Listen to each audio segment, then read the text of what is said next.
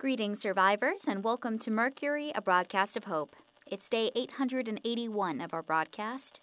A few days ago, we got a visit from our old friend, Jamie Bristow.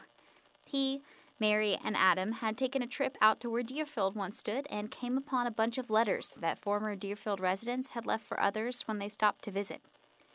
Because of the state of the physical structures of the community, re-inhabiting the place and rebuilding just isn't an option right now. And gradually, people who evacuated are traveling back to see for themselves. Without a communication network, if they're out of range of our broadcast, there is no way for anyone to know if the conditions without seeing them for themselves. But the community of people that lived there had such strong connections that they all want to communicate with one another. And the only way to do that right now is for notes to be left behind for others to find. Some are lengthy and touching, while others are short and straightforward. Today I'm reading a couple of the shorter ones on the air. The first one was a little tattered, and I'm guessing it was one of the first ones left. Dear friends and neighbors and passersby, the Marinelli family is doing fine.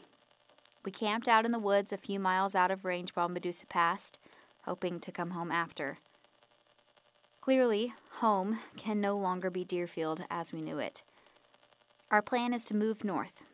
We've taken everything we can from what was our home, so if you're scavenging, please feel free to help yourselves to anything we've left behind.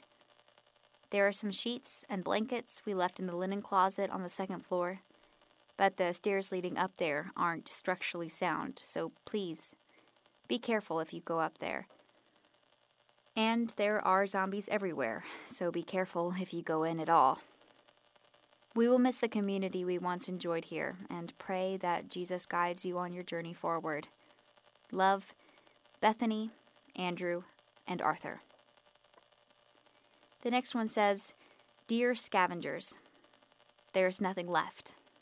It's all devastated. Don't waste your time. But it's just a place, just things. Our spirit remains strong. All the people of Deerfield will carry our community with them wherever they may go. No horde can take us out. Down but not out, gone but not forgotten. We are survivors who banded together and will continue to foster what we had in new places with new people. We will always take Deerfield with us. New settlements will arise with the strength, fortitude, and compassion that we had here. Move on from here with all of us in your heart. You will be in mine. Grant. Here's one that isn't signed or anything. It just says, if you venture inside, stay away from the Mitchell's backyard.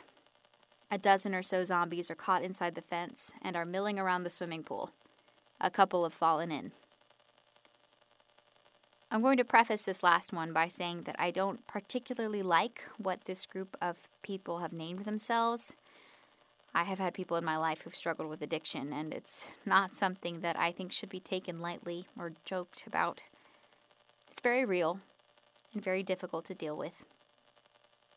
Take my opinion for what you will. Here it is.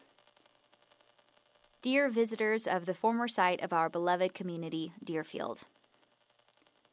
As I'm sure you can see, there's not much left. Certainly no one can live here now, but there is good news. The liquor cellar seems to have survived. If you lived here, you know what I'm talking about and how to access it. Be careful, as the whole area is heavily infested, but I invite you to make your way down to it and grab a bottle. Drink a toast to the memory of our community. Then seal it back up so it stays safe and hidden from any looters that might come by. Obviously, don't be greedy. Leave something for the next visitor to come by. I'm glad we all evacuated, and I hope everyone is safe and settling in okay in new places. Our group is staying on the move for a while.